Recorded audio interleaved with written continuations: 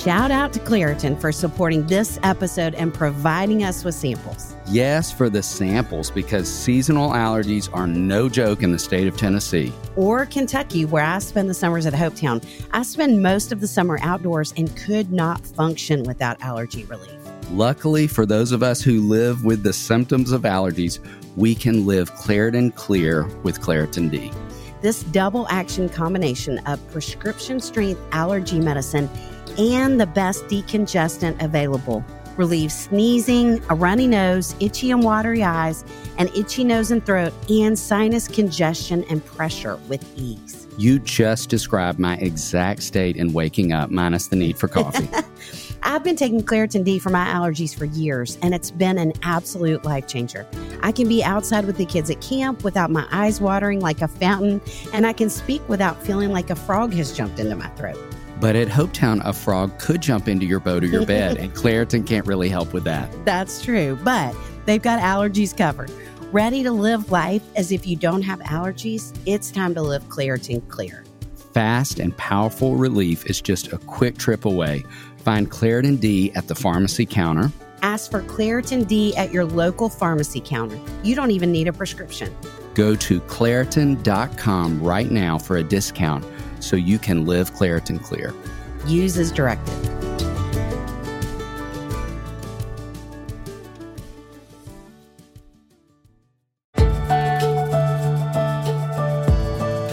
Welcome to the Raising Boys and Girls podcast. I'm Sissy Goff. I'm David Thomas. And I'm Melissa Trevathan. And we're so glad you've set aside a few minutes to spend with us today. In each episode of this podcast, we'll share some of what we're learning in the work we do with kids and families on a daily basis at Daystar Counseling in Nashville, Tennessee. Our goal is to help you care for the kids in your life with a little more understanding, a little more practical help, and a whole lot of hope. So pull up a chair and join us on this journey from our little yellow house to yours. The Raising Boys and Girls podcast is brought to you in partnership with Minnow. Minnow provides meaningful screen time and shared experiences for families to help you grow in your faith together. Check them out at podcast.gominnow.com. That's podcast.gominno.com.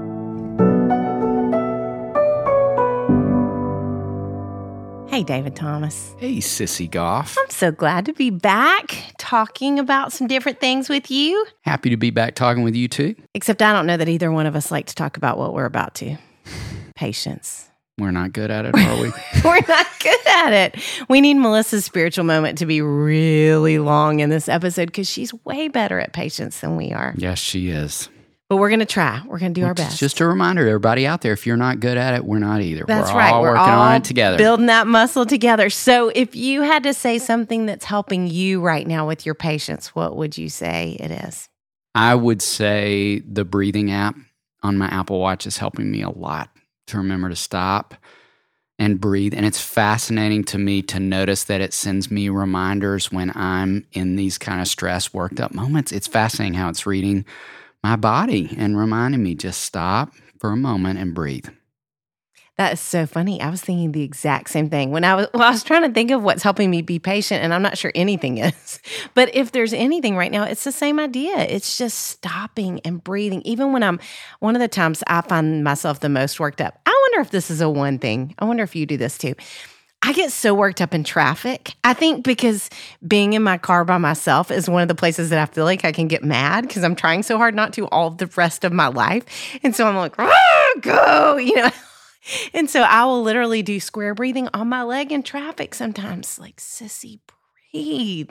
And it does. It makes such a difference. So I need to be using the app more. I talk with families all the time about that we don't want to just do that in reaction when we're getting escalated, but we want to do it preventatively because that whole idea about how the amygdala enlarges the more we go there, the more the false alarm sounds, the more likely it is to sound. And so, practice what you preach or the cobbler's shoes, whichever way we want to go with it. But I need to do that more. Thank you for the reminder. You're welcome. Okay, apps that help. So when we think about kids and patience, in our intentional parenting episode, we talked about how every parent has that one kid. Every parent has that one kid that probably tries your patience the most. And it's often your oldest child of your same gender, or it's the child who's most like you. And we were speaking at a parenting seminar a couple years ago, and I will never forget this because we talked about that very phenomenon. And afterwards, this woman came up to me and she said, I have never heard anyone say that. And I'm so grateful that you all did, because I have a daughter who makes me crazy sometimes. By sometimes, I mean when she's awake.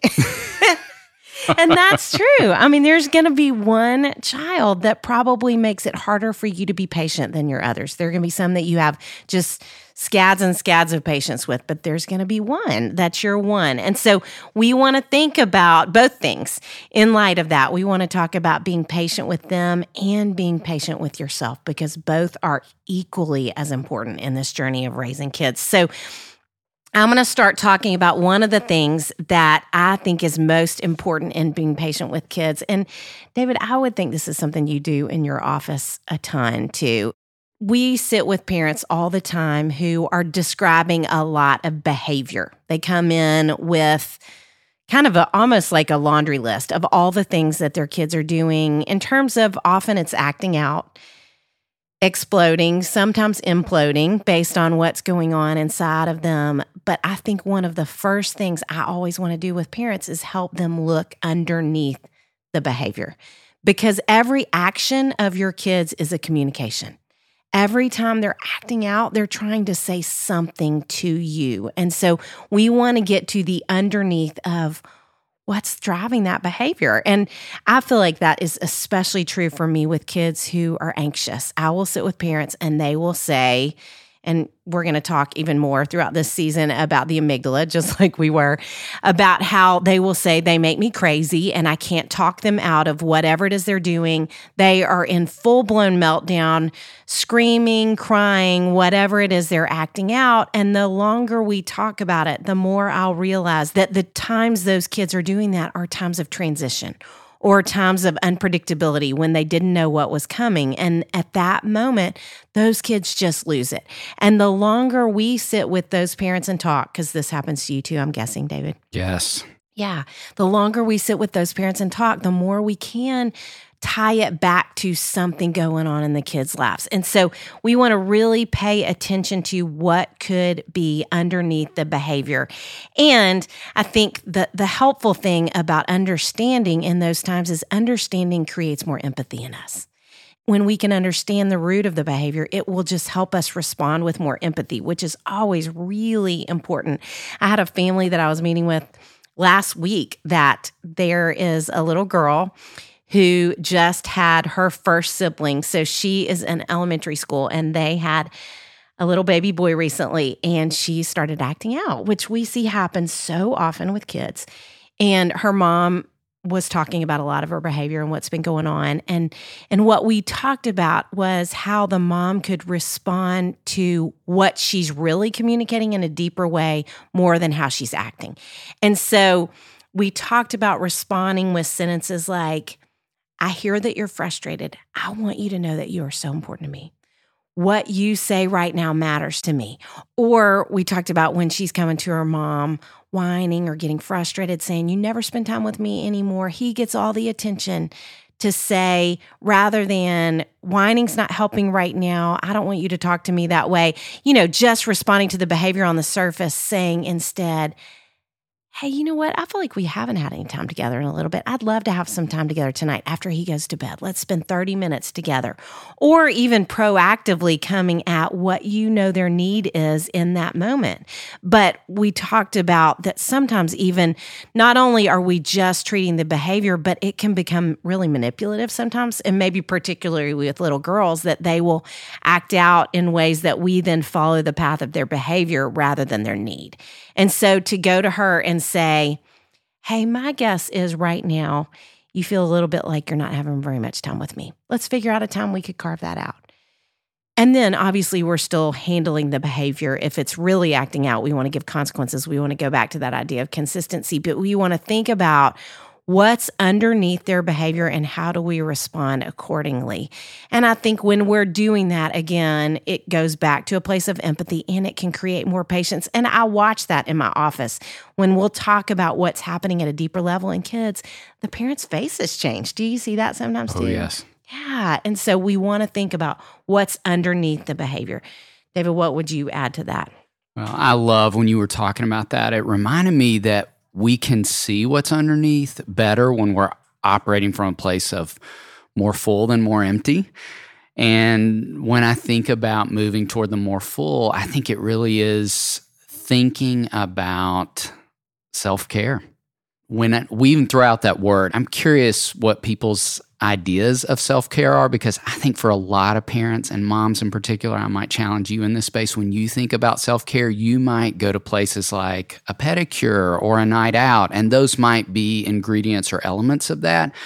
But I think even those ideas communicate something extravagant or something I can't quite get around to in ways that I think make it easy to sacrifice the things that you're needing. And so I think it really does start with thinking about what are our primary and secondary needs. That's a lot of what we talk about when we think about self-care. And our primary needs are things like food, water, shelter, and rest, which many of us as parents aren't getting enough of those basic things. We're not getting enough rest. We're not hydrating enough. I talk to parents who are like, I didn't even have time to eat today, in ways that make it hard to move toward those secondary needs of things like approval and significance and belonging. And think about it for any of you listening who have a newborn, an infant, a baby, or think back when you were in that season. You know, we know that when an infant is crying, that means typically they're either hungry, cold, tired, they need a diaper change. And when we attend to those basic needs, you know, what happens with the infant is that they relax. That's how we know that that need was met. And what also happens in that exchange is that trust is built. And self-care for us as adult humans is being able to communicate those needs to ourselves and taking some kind of appropriate action to make sure those needs are met. And this is how we develop trust and confidence in ourselves, like that we're paying attention to our bodies when we aren't hydrated enough, when we haven't had enough sleep, and how foundational we think that is for parents to really develop before we can be paying good and close attention, like we were just talking about, to what's underneath, to really any of our kids' needs. And so 2 questions we throw out to think about as you think about this idea of self-care is asking yourself with consistency, like, what do I need and what can I do? What do I need and what can I do? And I think it's connected to the wisdom of, you know, the oxygen mask on a plane, that we are told consistently, like, to put ours on first before we can help the kids that we're seated with. And we couldn't anchor you enough to the wisdom of that. And a great tool that you could use individually and then you could be using with your kids as they grow and develop too is one that we love called the Healthy Mind Platter. We talk about it a lot in our offices. This was developed by Dr. Dan Siegel and Dr. David Rock. They define it as 7 daily essential mental activities necessary for optimum mental health. They create this design that's like the food pyramid. If you think back to when you were in elementary school and you remember studying the food pyramid, these basic foundational things that we're needing on a really regular basis. And so those are things like downtime and focus time and connecting time and physical time, these basic needs. And so we invite you to jump online and you can find the Healthy Mind Platter pretty easily and use that as a blueprint or a roadmap to be thinking about what self-care could look like as you're answering those 2 questions. What else would you say? You can even sit around the dinner table and evaluate as a family. What are the ones we need to work on more? What are we doing well with? I think that's a great conversation starter as a family. Sissy, we just spoke in town last night and reminded the parents in the room about putting on their oxygen mask first. That great reminder that flight attendants give parents when they board flights. With summer rolling around and kids home more hours of the week than ever, that reminder feels so important. A hilarious dad who works from home told me last night at the book table that when school ends, sometimes his sanity does as well. You know who could help that dad out? our friends at Wendy. Wendy is here to help parents relieve the stress in finding high-quality sitters when they need them. I am talking daily with parents who are worried about summer childcare logistics. Wendy offers a nanny service where they match college students with families for the summer. We all love summer, and your kids especially love summer, but we lose the consistent schedule of kids in school. This creates all kinds of problems. Thankfully, there is a solution to this problem. Wendy, that's WYNDY, is an app that connects families to college student nannies literally in minutes. These college student nannies are background checked, interviewed, and honestly just awesome. Wendy has been around for 7 years. Over 20,000 families have used Wendy to complete more than 140,000 jobs. There are hundreds of qualified college student nannies on Wendy ready to work near you. Families have greater childcare needs in the summer, and college students are looking for jobs. Wendy is here to match families to these college nannies. Everybody wins. This could be part-time or full-time. Wendy has a match for your needs. All you have to do is go to wendy.com/RBG to start a search for a nanny, and as a special offer, they are going to knock $50 off your search if you go through that link. Wendy provides top-notch service, but at a fraction of the cost of a traditional nanny agency and no ongoing fees. Here's how it works. Go to wendy.com/RBG to start your search. A Wendy concierge will find great matches for your job and set up interviews for you. You choose the one you like. Get started now because there are a lot of parents out there looking for nannies for the summer. Go to WYNDY.com/RBG.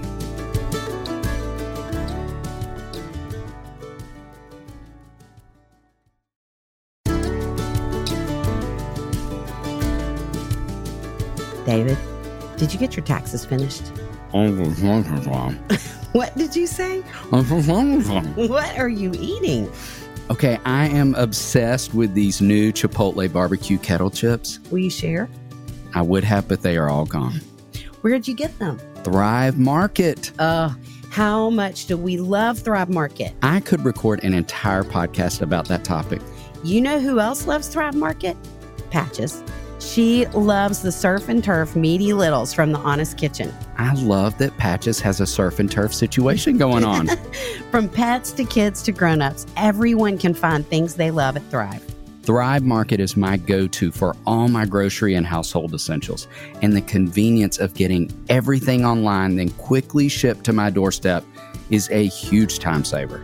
I love that Thrive Market carries brands with the highest quality ingredients and sourcing methods. They restrict hundreds of ingredients across their food and cleaning categories, and I can use their on-site filters to suit my lifestyle needs. Whether you're looking for organic kid snacks, low-sugar alternatives, or gluten-free pantry essentials, you can curate your own shopping experience with a few clicks. And as a Thrive Market member, I save money on every single grocery order. On average, I save over 30% each time. They even have a deals page that changes daily and always has some of my favorite brands. David, how much did you save on your last order? I saved $32. I saved over $12.67. How much did Patches save? A lot. She's ordering more than I am. You got me hooked on ordering frozen foods. I got salmon, bacon, and pork this month.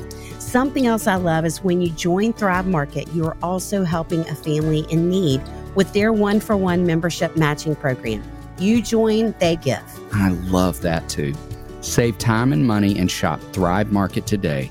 Go to thrivemarket.com/RBG for 30% off your first order plus a free $60 gift. That's THRIVE market.com/RBG. thrivemarket.com/RBG.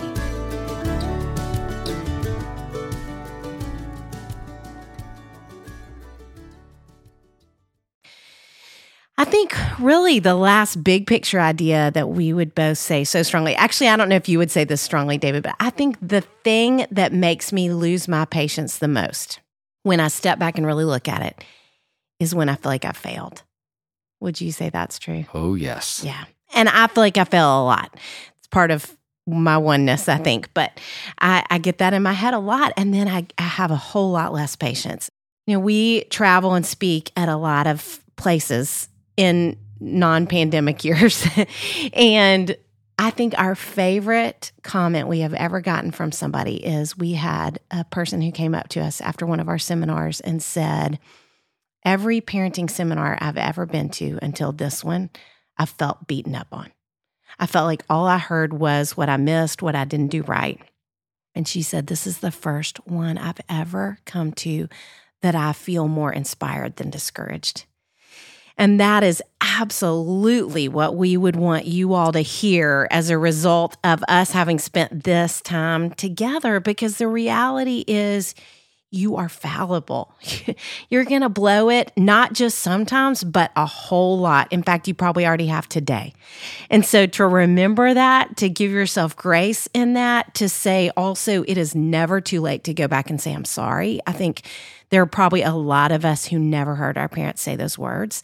And those are such affirming, honoring words to say to your kids, and such a living, walking example of the fact that we all stand in the need of grace. So to go back to say things like, you know what, I've been expecting you to have more patience, and I haven't been doing so well with that myself, or perspective, self-regulation, even to go back and say, we have really blown it with technology for you, and we haven't done such a great job of protecting and shielding you. So would you forgive me? I'm so sorry. I haven't done a good job with that, and I want to go back and do something different. It's just never, ever too late as a parent to ask forgiveness, to go back and change things, what you can. And I think my favorite example, you all, of this in my lifetime, I don't know that I'll ever hear a story that maybe means more to me in regard to this. So I don't know if you all are like me, but when I was growing up, I had a group of best friends who I think their parents really raised me alongside my parents. And there was one couple that I adored who invested in me so much spiritually. And I just loved any chance I got to sit down with this family. I loved to spend the night at my friend's house and getting to talk to them more. And so we will fast forward, and I grew up in Little Rock, Arkansas. I live in Nashville, obviously now. And I got a phone call not too long ago that this couple, my friend's parents, were coming through town, and they asked if they could take me to dinner. And I was ecstatic to go have time with them as a grown-up. I hadn't gotten to talk to them in years. And so we went to dinner after work one day, and it was so cool. I don't know if any of you have gotten to do this, but it was so cool to sit with them as an adult, because I got to hear more of each of their stories than I'd ever heard before, because I was a kid when I was around them so much. And so I started learning more about my friend's dad, who I respect so much, already did respect him so much. And so his backstory is that he was married and had 4 daughters. Then he went through this really terrible divorce, and his ex-wife alienated him from those girls. And then he fell in love with this woman who had a little girl, and he married her and ended up adopting my friend when we were in the 5th grade, which is when I came into their life and started getting to know them. And so he had had this really hard journey with his kids. And I didn't know all of that for a long time. And he started telling me more of that at dinner. And we were talking about a lot of different things. We were talking about counseling, and we were talking about different opportunities I've gotten to have to speak to parents. And he stopped me at some point and said, Sissy, I want you to know how grateful I am for what you're doing. And I wish I'd had something like Daystar in the lives of my kids and in my life. And he said, to that end, I just think this parenting journey lasts forever. And he said, I have recently really felt like God has been pressing on my heart as a dad. Now, y'all, we're sitting there, I'm grown, and I'm the age of his youngest child, which means he's not just a dad, he's a granddad at this point. And he said, God has really been convicting me. And he said, so much so that I felt like he was prompting me recently to sit down and write each of my girls a letter. And so I did, and I followed really what I felt like he was communicating to me, telling me to do, telling me to say to them, and it really was to tell them how sorry I was. And so in the letter, I said to each of my girls, I want to ask for your forgiveness. I want to tell you how sorry I am that I was not the dad I wish I'd been when you were growing up. I didn't know you the way I wish I'd known you. I didn't have the time with you that I wish I'd had. I just wasn't around like I wish I could have been. And I'm so sorry for that. And I really do want to ask your forgiveness. And I know I can't go back, but I want to do everything I can now to make it up to you. And so what I want to do is every other year from here on out, as long as I can, I want to take you on a trip, just the two of us. And the first trip I want to do is that I want to come to your hometown and I want to do life with you. I want to spend one day doing what you would do on a normal day of your life. I want to ride in carpool with you and I want to go to work with you and I want to meet your friends. And then that night, I want to take you to a really nice dinner and I want to ask you one question. Gosh, I've told the story 500 times and it still makes me feel so teary. I don't know if it makes any of you teary, but I just sat there with him thinking, I cannot fathom as a grown woman what it would feel like to have my dad say those things to me. I cannot fathom. And thinking, what in the world was his question? And so I, of course, asked, and he said, I felt like God laid it on my heart to ask each of those girls, what do you dream about? And he said, Sissy, their answers were all the same. I don't have time. This is not my season in life for that, Dad. I'm too busy with my kids. I'm too busy at work. And he said, and I got to sit across the table from each of my girls and say to them, yes, you do. It is your time for that. God is still at this great redemptive work in your life, just like he is in mine. And that's why I'm sitting here with you tonight. And what a picture of it is never too late. Even if you're a grandparent listening and you're not just raising your grandchildren, but you want to go back and do some things differently with your kids. And so we would hope that one of the biggest messages you ever hear from us is it's never too late and there is always hope. We serve a redemptive God.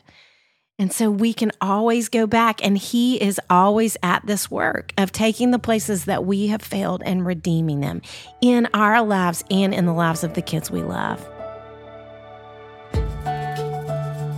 We are so thrilled to be partnering with our friends at Minnow to bring back the Raising Boys and Girls podcast. We all know that devices are here to stay. So if you want to make screen time meaningful for your kids, Minnow is for you. A new streaming service designed just for kids.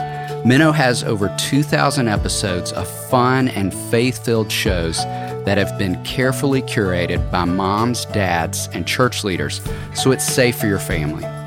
Check them out at podcast.gominnow.com. That's podcast.gominno.com to start your free trial. So let's jump in light of things we can do differently and talk about some intentional practices. Before I do, though, I want to tell another story that's very different than the one that we just talked about. We have a lot of families that we get to work with together, and we have a family that I just asked, actually, this mom's permission to tell the story, but she makes both of us laugh so much, the mom. And the first time I ever met with her, she came and sat down in my office, and she, bless her heart, I think just had come in with a million things going on, and she kind of threw herself onto my couch, and she said, okay, the first thing you need to know about me is that I have 4 children, which is entirely too many for anyone. Not sure which one she was planning on trading in. And then she went on to tell me this story. It was fall, I think, when I met her. And she said, so the other day, we decided to take our family picture on a Saturday in the fall. And she said, I don't know what I was thinking, because Saturdays in the fall are crazy at our house. And of course, I was brilliant and wanted everyone to dress alike. And we had this 15-minute window where we were all going to be home at the same time.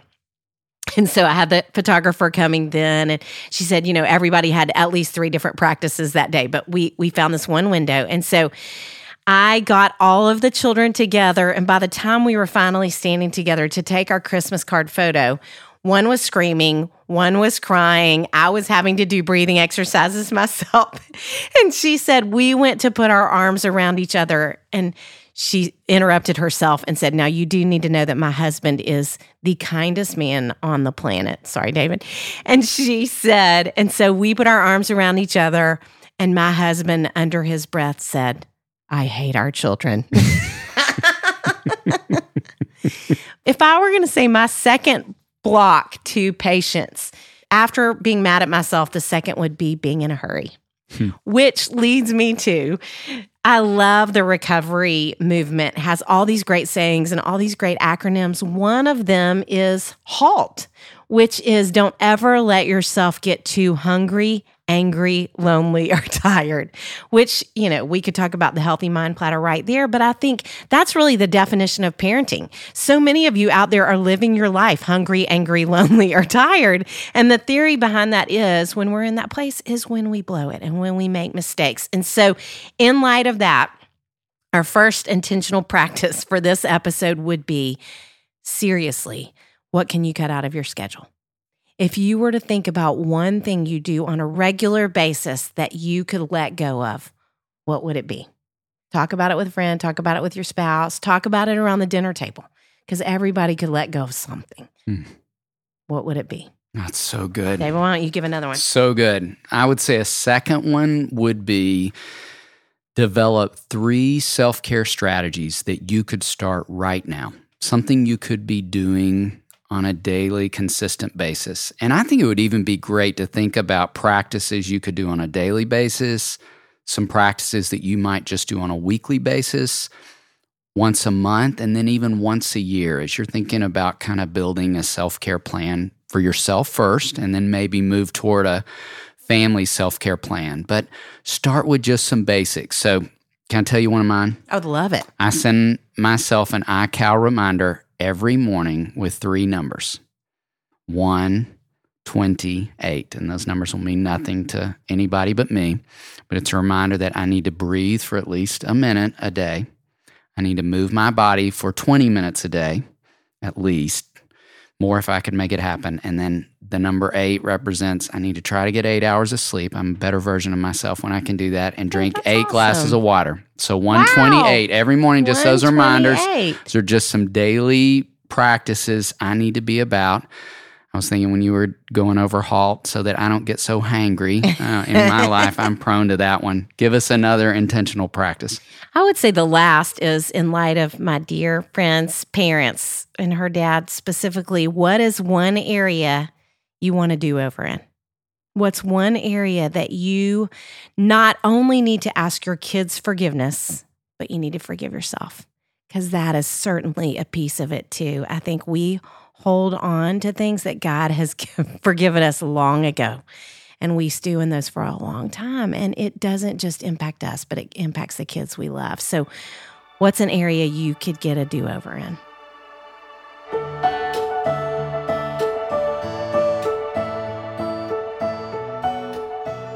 Listening to Sissy talk about do-overs, I'm reminded of a parent group I was with several years ago, and I asked them the question, what do you wish you had known as a parent? And one of the dads said, I wish I had known how much I impacted my children. I wish I had known. And I think that is so true in remembering and how important it is that you do make a difference. Sometimes I think I hear parents say, and I so understand this, I am going to do all I can to have a godly child. But what if we thought about the emphasis being, I'm going to do all I can to be a godly parent? Sissy and I were speaking, and we were on a panel toward the end of this time with the auditorium filled with mothers. And the question came up, would you tell us the secret to making sure our child grows up Christ-centered and well-rounded? First thing I said was, Sissy? And she gave me the look, like, answer the question, Melissa. And so my answer was, no, I can't tell you the secret. I have a little better understanding and compassion about that right now. And just knowing how hard it is and how parents want to know, please tell me, and really thinking there is a secret. I just haven't found it yet. Well, today after listening to David and Sissy, here's a few things that I would say you can do. And again, I'm summarizing David and Sissy. So here we are on the panel. We'll just pretend. Would you tell us the secret to making sure our child grows up Christ-centered and well-rounded? Yes. 1, breathe. 2, take care of yourself. And then 3, the one that I'm talking about right now, is be patient. Colossians 3:12 says, clothe yourself in patience. That's like waking up in the morning and getting dressed and putting on patience. Again, the impact of that. Proverbs 14:29, it talks about whoever is patient has great understanding, but one who is quick-tempered displays folly. Whoever is patient has great understanding. And I feel like that's so often what children are wanting. Just understand me. You just listen to me. And of course, it takes patience there. But so often we think patience has to do with just being passive. But in the Bible, it talks about calmness, but it also talks about endurance, and it involves perseverance. Eugene Peterson added the adverb in the Message, passionate patience. Romans 5:3, he says, we know how troubles can develop passionate patience. 2 Peter 1:6, it says, don't lose a minute in building on what you have been given, complementing your basic faith with passionate patience. And then on in Revelation 3:10, it says, you kept my word in passionate patience. And I love that he puts that word with patience. It's a patience with anticipation, that I'm looking for something. And parents, you can experience this passionate patience because you are anticipating who your child is becoming, who they are going to be, and going through these stages of development. In Philippians 1:6, it says, he has begun a good work, and he will carry it out to completion until the day Jesus appears. I think that's where you as a parent can claim and begin to experience more passionate patience, because it's a patience and a passion based on truth, not on what you do, but to know the truth is the truth that brings passion to us, that you can anticipate is he has begun a good work in your child. He has called you to be the parent to that child. And so with that, reflect the character of God to your child. And how he is, like in Psalm 86:15, he is slow to anger. He's abundant in loving kindness, and you desire and you pray to reflect that, the character of God to your child. And then you fail. And this is so important. At the end, I want to say, practice patience with yourself so that there is an overflow, and the words that you say to your child that I think will impact them in such a meaningful way is, I'm sorry. I'm sorry.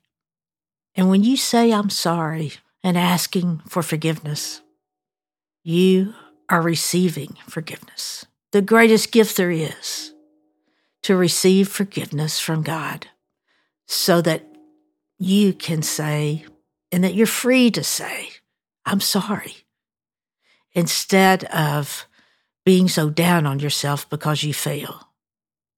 And if there's anything that cuts our patience short, it's being down and mad at ourselves. The greatest gift, again, that any of us will receive. What will create more passionate patience in us as parents learning to receive? Sure, we want you to breathe. That's very important. Take care of yourself. Very important. But what will change you and give you more of a heart of patience is to receive and experience the patience of God as he says, I love you. I called you. You have been called to be the parent of Joe, the parent of Susan, the parent of Amy. And as you parent your children, your Father is oh, so desiring to offer you the gifts every day of forgiveness so that you can say with confidence and freedom, I'm sorry. I'm sorry. Will you forgive me?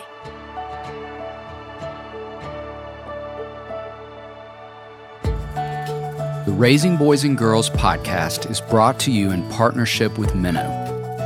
Minnow helps you make screen time meaningful for your family with shows kids love and values parents trust. Check them out at podcast.gominnow.com. That's podcast.gominno.com.